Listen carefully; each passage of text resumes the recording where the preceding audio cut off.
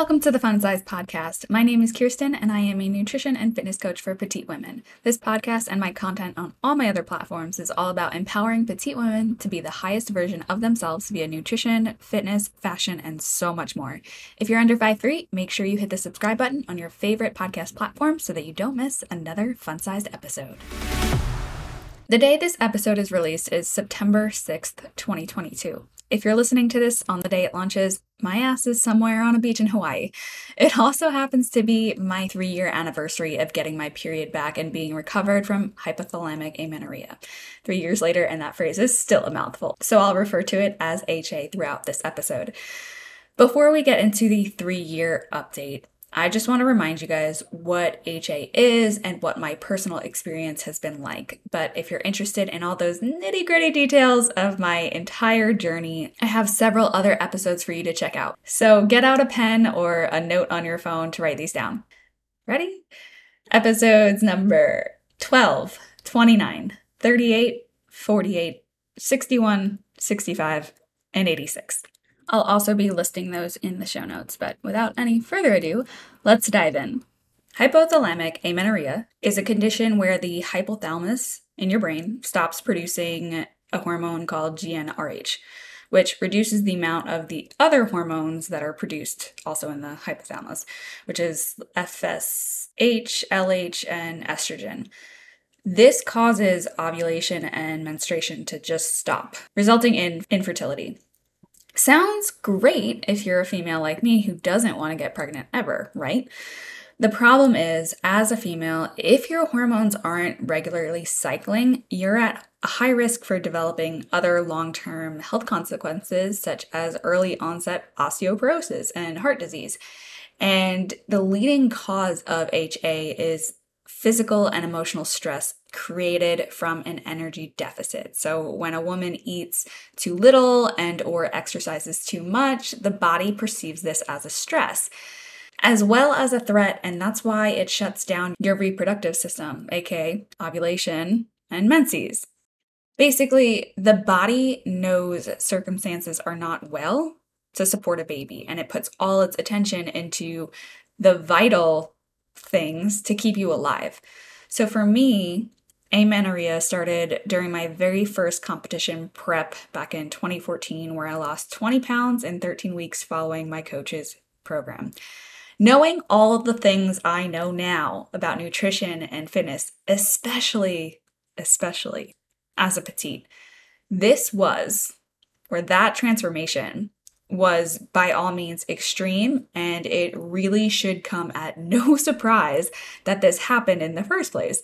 But I was young, I had my competition blinders on, which basically means that I didn't care about anything else but stepping on stage, unfortunately. The crazy thing is I continued that abusiveness on my body, to my body, for 4 full years, even after realizing that I wasn't getting a period. But I guess we're all young and dumb sometimes, and I'm not going to judge myself, but that's what happened. 2 years after retiring from bodybuilding and competing and still not getting a period, I knew that I had to take further action, and that's when I learned about HA and what needed to be done. So to restore the hypothalamus, hormone production, and a monthly cycle, all the contributing factors had to be addressed. So energy imbalance, excessive exercise, low weight, and stress, which means the initial treatment to cure or fix, whatever word you want to use there, HA is actually quite simple. It's rest and eat. Just rest from exercise and just eat more food. And so it seems simple, and actually the form of doing that is very easy, but the hard part was definitely the mental aspect of it all. So it was super hard for me to wrap my head around at first because it meant that I had to gain weight. And as someone who spent the previous 6 years building her identity and her business around being lean and fit, that was absolutely soul crushing. But I was so tired of feeling broken. Like I knew that not getting a period was not a good thing for a young, healthy female. Like I felt so broken. I felt like my body didn't work. And I was tired of it. And I knew that my long-term health was way more important than anything else. And I just had to have faith that like everything was going to eventually fall into place exactly as the universe planned.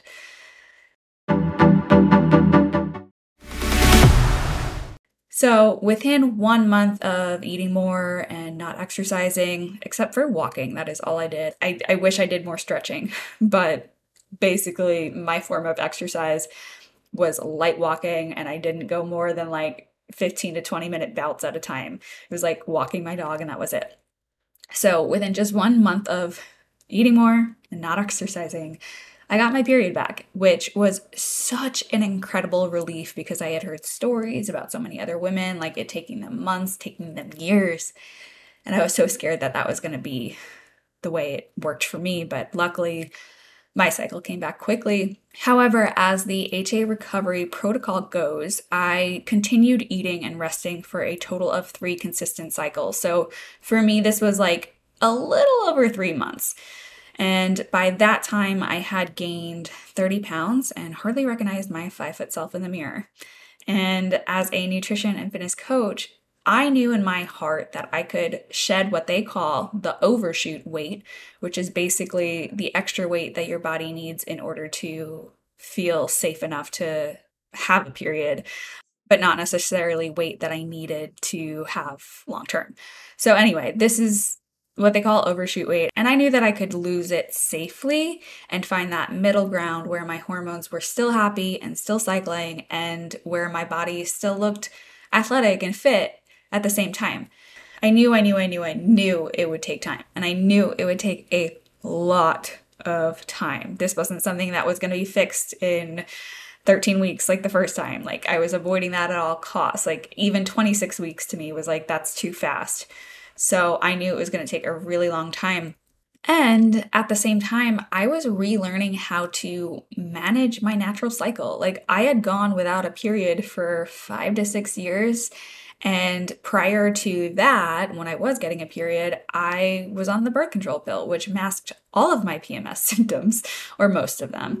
So having my natural cycle, like it felt like totally new territory, and I had to like relearn my body all over again.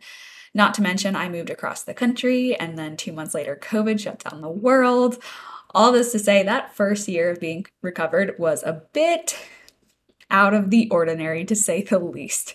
Year 2 was similar, but I'd say better because I felt like I had more of a grasp of things. The thing is, with each passing month and each passing year, I feel like I keep saying that I feel more and more like myself again, which is true to some degree. But I think what I really mean is that I'm becoming more and more comfortable in my body in more and different ways than I ever have in the past. And just in this last summer alone, I can honestly say that's never been more true. So in the last 4 months alone, here's your 3-year update for you guys. I've experienced the most amount of food freedom with the least amount of weight gain that I've ever experienced in the last, 10 years of my life. Like, I feel like I spent my entire 20s micromanaging food and always trying to look a certain way. And I mean, obviously, I had a ton of food freedom during recovery itself, but that came with rapid weight gain and constant body checking and a lot of mental issues that I had to work through. And then, even though I did have a better mindset after recovery, the 2 summers after were spent losing that overshoot weight. Not that I was dieting or in a large calorie deficit like I had been in the past, and I still gave myself a lot more freedom and breaks and so much of that kind of love yourself mentality that I had previously given myself. But I was still fixated on getting to a certain healthy middle point, which meant that I was still tracking macros and I was in as much of a hustle mode as I still could be while listening to my body and not overstepping myself. So even though I wasn't as aggressive about it like I had been in my competition days, it still takes a level of mental discipline to be in a slow cut. And that was true all the way up until April of this year when I ended my most recent mini cut. And I really think that I found that middle ground that I was after for so long. And I felt so good about where I was at. And I was excited to finally have a summer to just enjoy life. And that's exactly what I did. So this summer, in my normal day to day, I took more of an intuitive eating approach, as I explained in episode 115, and it's been exactly what I needed. But even more than that, I just feel like I got to enjoy normal summer activities without any restrictions or food guilt or binging. Like, Justin and I have taken 6 trips this summer. Even one trip would have given me so much anxiety years ago, and I would usually binge pretty hard on trips because my body was so restricted. So once I started eating things I haven't been used to, I really couldn't stop. And then I'd get home and then I'd immediately go back into a cut. But I didn't feel the need to binge or overeat or order the most ridiculous things on the menu because, oh my God, who knew if I'd ever get to experience it again? Like, that was the old scarcity mindset. The new abundance mindset is more mindful and like, hey, veggies sound like a good idea. But at the same time, like, girl, if you're craving the burger, you're going to get the motherfucking burger with fries. So all of those trips went super smooth. There's no like, oh my God, I can't eat that. And then when we'd get home, like, I just resumed normalcy without trying to lose weight that I gained on the trip because I don't feel like I gained any weight on any of my trips. Like, yeah, I'm human and I still have days of feeling bloated, but that hasn't stopped me from wearing a crop top at all this summer. And aside from the trips, we've had a bunch of get togethers with friends, date nights, even spontaneous lunch dates, donuts, popcorn, just to name a few totally out of the blue things that I didn't feel the need to make fit into my macros or worry about running extra the next day, which I absolutely hate to admit are all things that would have crossed my mind in the past. But whatever, I'm here now. And I'm not saying that I'm perfect or I'll never need to worry about macros ever again, because that's not true either. Like, I know me and I know I'll always have goals to work on. For example, I'm currently focused on growing my rear delts. And yes, I understand how specifically weird that is, but since my front and my lateral delts are pretty solid, it'd be nice for those rear delts to join the party and just round out my shoulders. And actually, since I figure I'm probably in a surplus right now, which is the perfect time to put on muscle, I even started taking creatine again, which is something I haven't done since my figure competition days when I needed to add size to my frame. I haven't taken creatine since then because I haven't wanted any part of me to be bigger since then. Which, now that I say that, I hope that doesn't come off in a way where someone might perceive that as still having negative thoughts about my body, because that's not what I meant by it at all. Because here's the thing about creatine. It draws more water to the muscle, which makes your muscles look fuller. But if you have fat surrounding those muscles, it can make you feel puffy looking, and since that's the opposite of what I was going for, I haven't really played around with it for a long time. But now that I've reached that healthy middle and my goals are shifting, I decided to give it a go, and I really, really like what I'm seeing so far. So first and foremost, I don't know if my weight has gone up since taking creatine, and frankly, I don't care because I feel great. My strength has definitely gone up, and I do feel like my muscles have been looking fuller and rounder lately, which makes me feel like a total badass superhero. And while we're on that topic, I don't know if any of you have seen the new She-Hulk on Disney Plus, but okay. I freaking love Tatiana Maslany because of Orphan Black, and I have nothing against her, but when she morphs into Hulk, I don't feel like they made her badass enough. Like, her arms and her shoulders, yes, those are fire, they are fantastic, but I feel her thighs could be thicker, like an NPC wellness pro. Marvel had the best opportunity to empower us thick thigh queens, but they failed. Maybe it's just me, I don't know. Tell me what you think. I'd be really super interested. But anyway, as I was saying, this summer has definitely been one for the books. I think I missed out on so many fun opportunities in my 20s due to obsessive behaviors around food, and I'm determined to not miss out on the opportunities in my 30s. Not gonna lie, I've been playing a lot more than I've been hustling lately, and I'm not mad about it.